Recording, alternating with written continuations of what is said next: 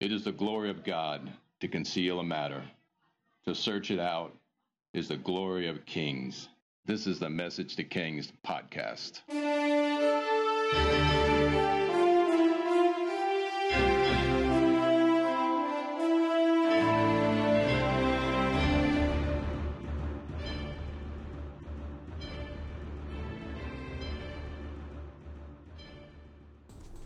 Episode 297, The Hem of His Garment in the Language of Faith.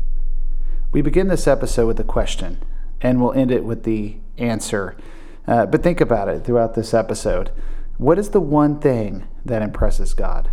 There are multiple things, but in the ministry of Jesus, He's more than impressed with this one thing.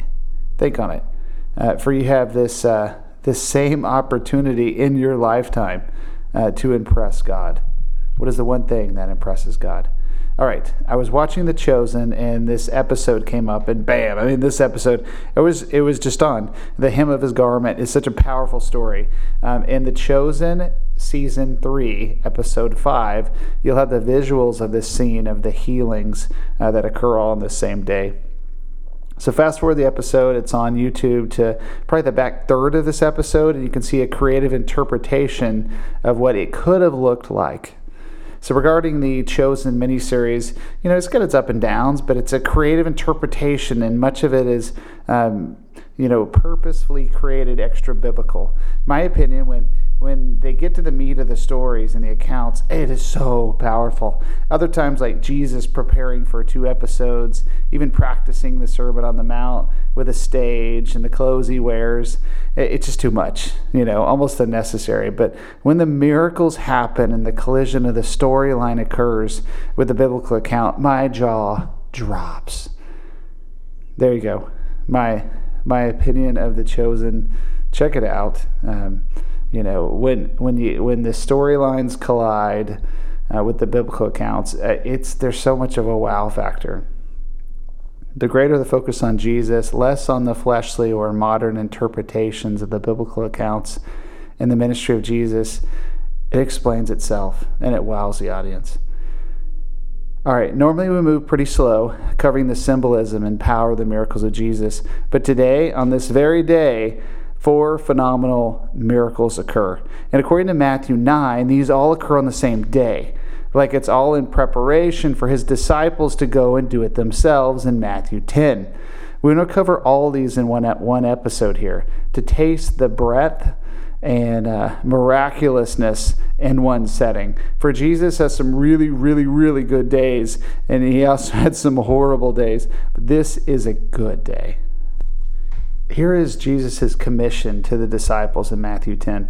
Heal the sick, raise the dead, cleanse the lepers, drive out demons. Freely you have received, freely give.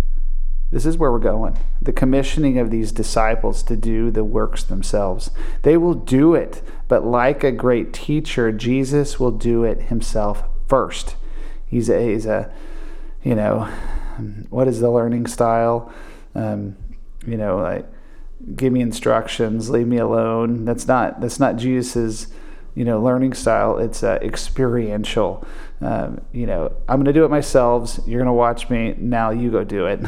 That's what's going to happen in the next chapter. All right, here we go. Let's dive in. Mark 5:21. When Jesus had again crossed over by boat to the other side of the lake, a large crowd gathered around Him while He was by the lake. Then one of the synagogue leaders named Jairus came, and when he saw Jesus, he fell at His feet. He pleaded earnestly with Him, my little daughter is dying. Please come and put your hands on her so that she may be healed and live. So Jesus went with them.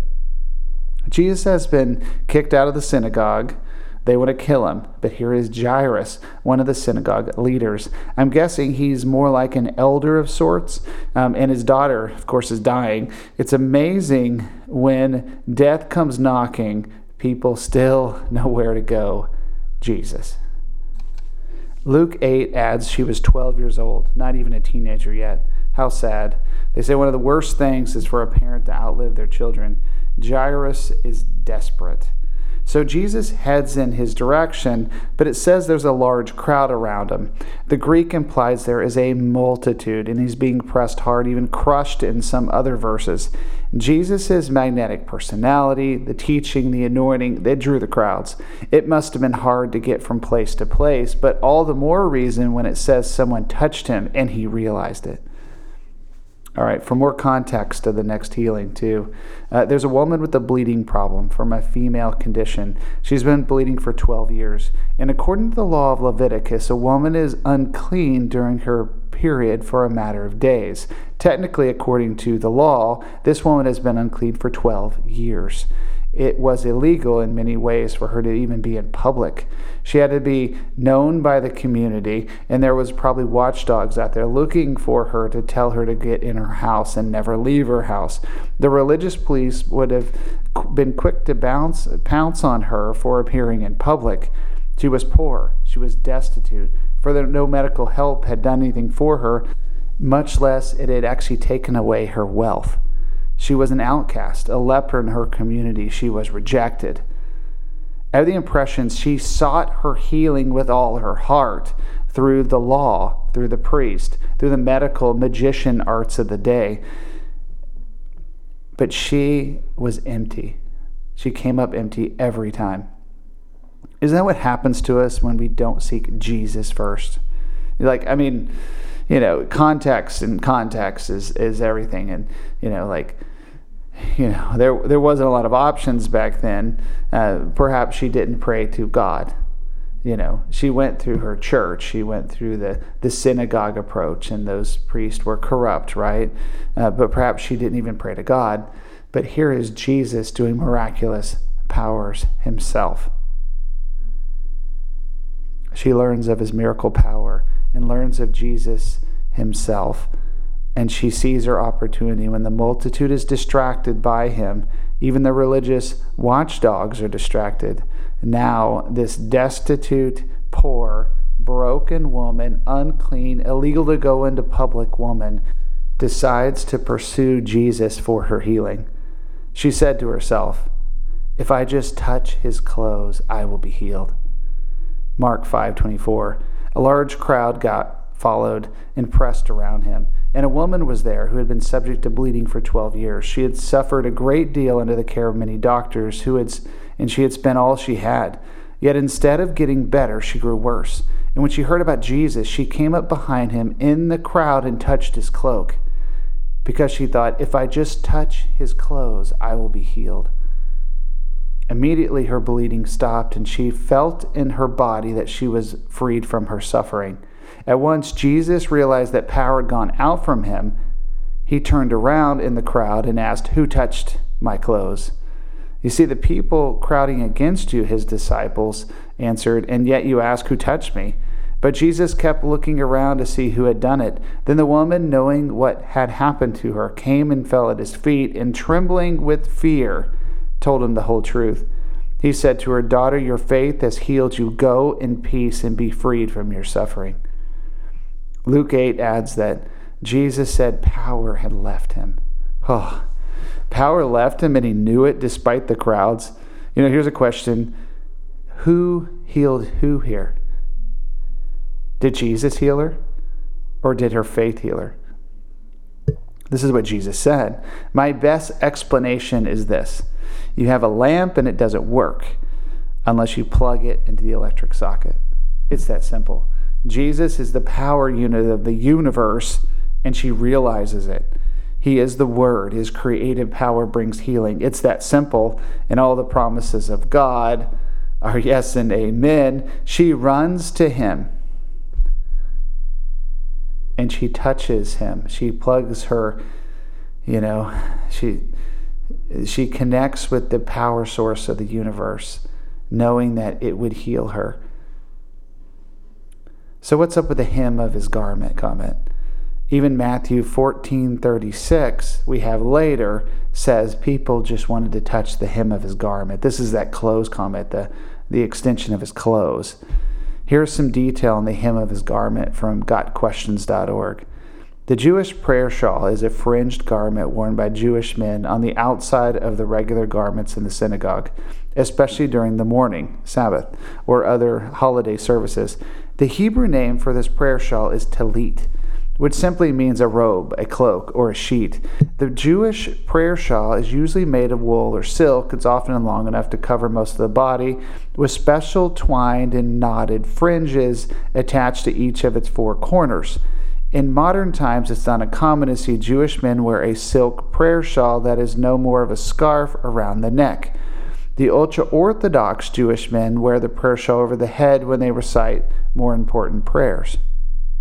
Although the Hebrew word talit is not found in Scripture, the biblical command for Israelites to wear a fringed or tassel garment can be found in the Torah, in which God says to Moses, "Speak to the Israelites and say to them, throughout the generations to come you are to make tassels at the corners of your garments with a blue cord on each tassel. You will have these tassels to look at, and so you will remember all the commands of the Lord, that you may obey them and not prostitute yourselves by chasing after the lust of your own hearts and eyes. Then you will remember to obey all my commands. It will be consecrated to your God." In summary, the tassels on the garment came to represent the promises of God. In them is the representative power of God. She saw it this way. And being the representation of faith itself, she knew she just needed to touch these promises of God that was on God in the flesh that hang upon his robe or talit. And if she could touch those promises of God, it would bring her healing. And it did. That's faith. And like Jesus said, your faith has made you well. Try to picture all of this as a rolling scene.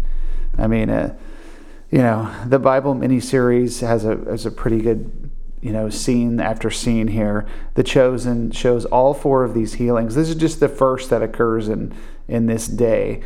And there's so much symbolism. We could spend all day on the hem of his garment. And we will. We'll in a way, we'll end the episode talking about faith. So, Mark 5:35.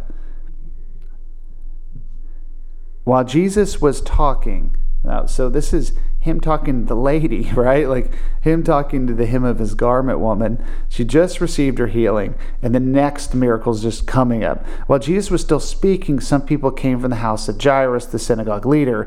"Your daughter is dead," they said. "Why bother the teacher anymore?" Overhearing what they said, interesting, right? He's talking to the woman, and he hears these two people talking. He overhears them, and Jesus told them, "Don't be afraid, just believe." He did not let anyone follow him except Peter, James, and John, the brother of James. And when they came to the home of the synagogue leader, Jesus saw a commotion with people crying and wailing aloud. He went in and said to them, "While there is commotion and wailing, the child is not dead but asleep." But they laughed at him. After he put them out, he took the child's father and mother and the disciples who were with them and went in where the child was. He took her by the hand and said, "Talitha cum," which means, "Little girl, I say to you, get up." Immediately, the girl stood up and began to walk around. She was 12 years old. And at this, they were completely astonished. He gave strict orders not to let anyone know about this and told them to give her something to eat. Man, I've got a script for this, but it's just something that just occurred to me is she died at the age of 12. I don't know if you remember all the way back in the old episodes about the angel of death that came in the last plague in Egypt. We actually talked about age of accountability. What happens to children who are born before they have the age of accountability? Do they make it to heaven or not? This is kind of a mystery, right? But it's interesting here that she is 12 years old, potentially not even old enough to be considered an adult, nor would she be able to even choose between, following God or not based upon her age. She could obviously still follow God and all, but, is she held accountable at the age of 12? It's interesting how Jesus came to someone who wasn't even an adult here, just before adulthood. to absolutely and totally wreck that family for him. So interesting timing. It's interesting though also that we're given the actual dialogue here in Aramaic, this Talitha kum that Jesus spoke. He said, "Get up." I love the simplicity of the prayer. Jesus' prayers were so short. Like, God is impressed with our many words, right? I heard a prayer the other day by a pastor friend.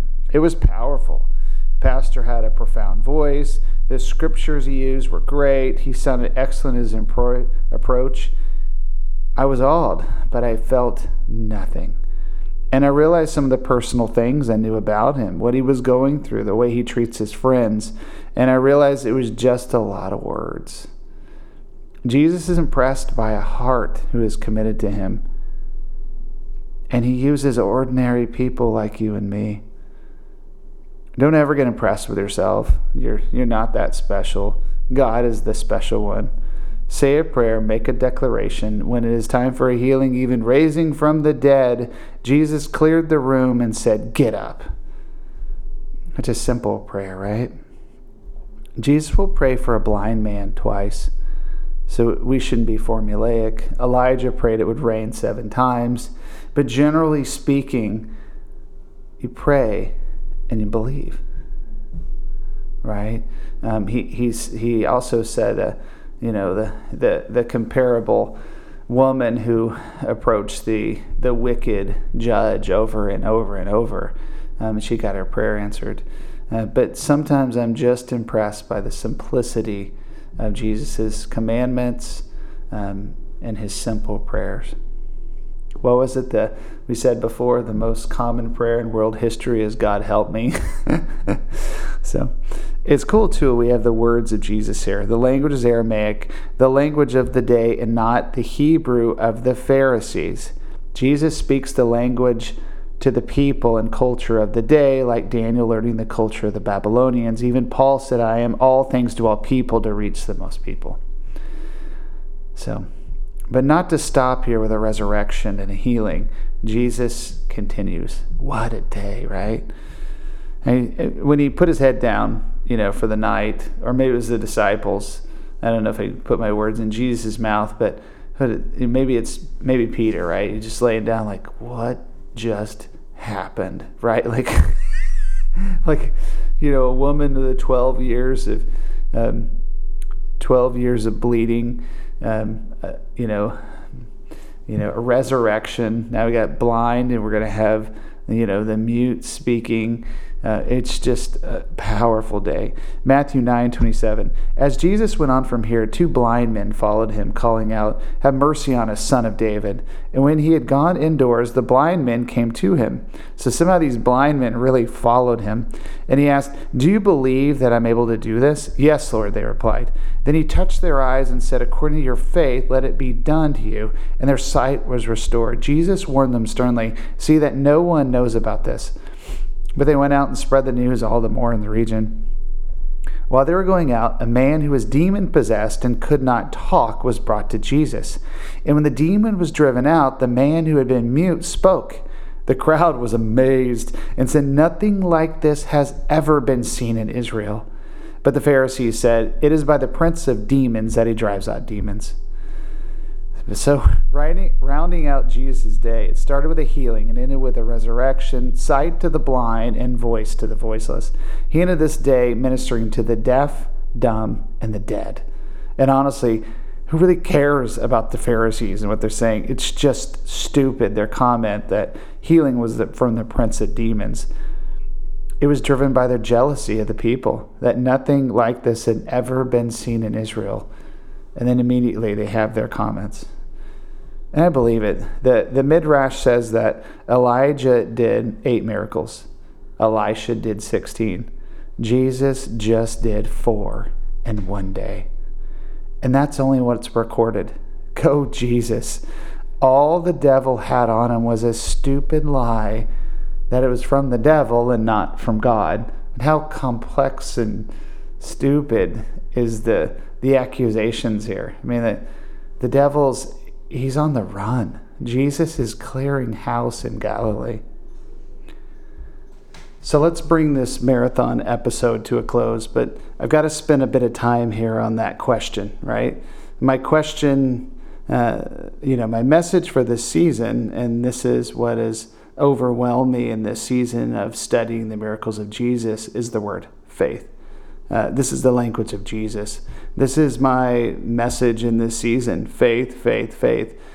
Maybe we'll do a podcast special on it, and maybe I will just won't overwhelm you too much here, but I got to unload some of this on faith, because the study of Jesus is just overwhelming.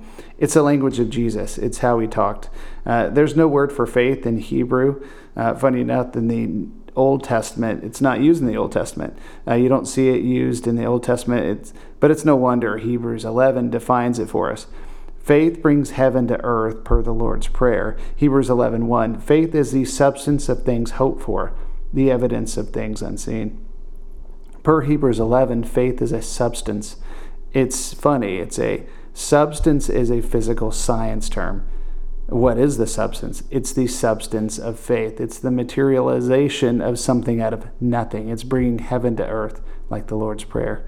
It's a powerful display of things that are not possible, but from the unseen realm to this realm, it is possible. So what is the substance?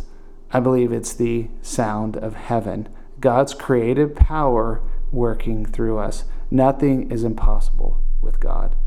It's bringing life to the dead, the ability to walk to the crippled, a voice for the mute, ability to hear to the deaf, sight to the blind, healing to an unclean woman. It's the impossibility of heaven.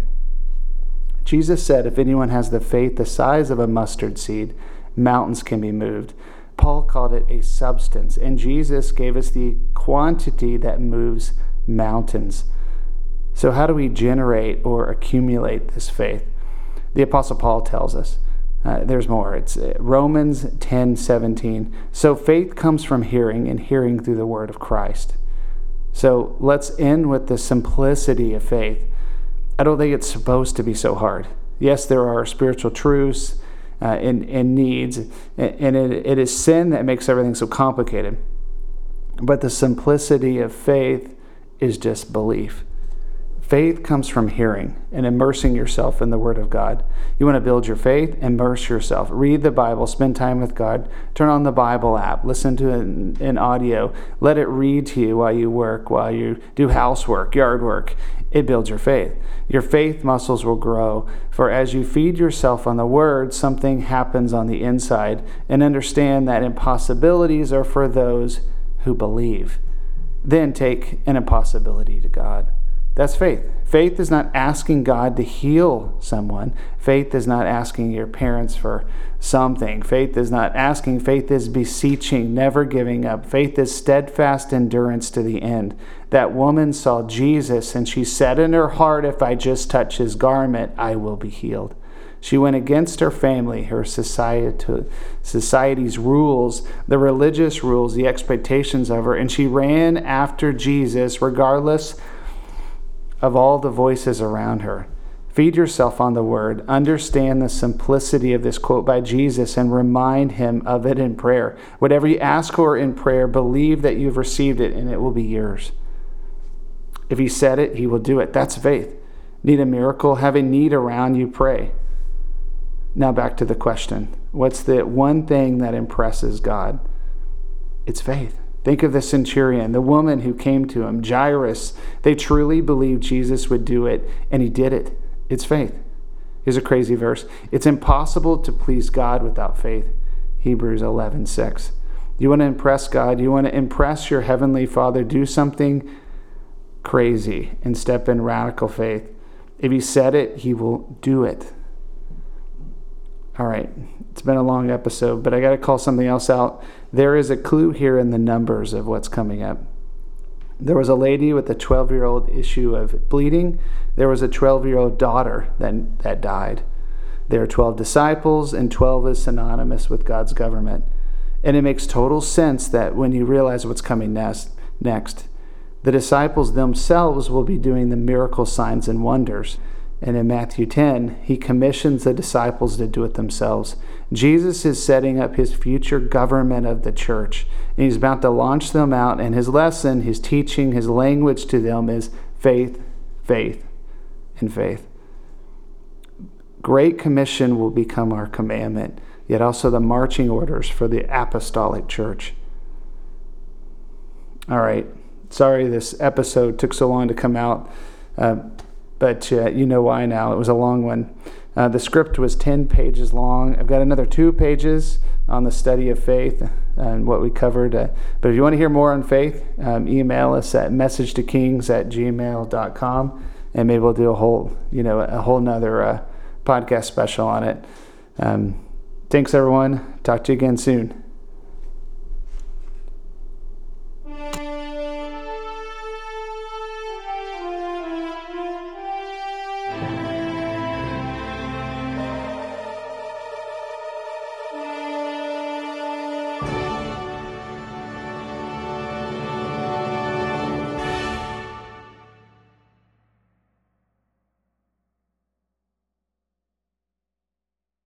Thanks for joining us for this episode of Message to Kings. Feel free to check out the website, messagetokings.com, or if you want to chat or connect with us, email us at messagetokings@gmail.com.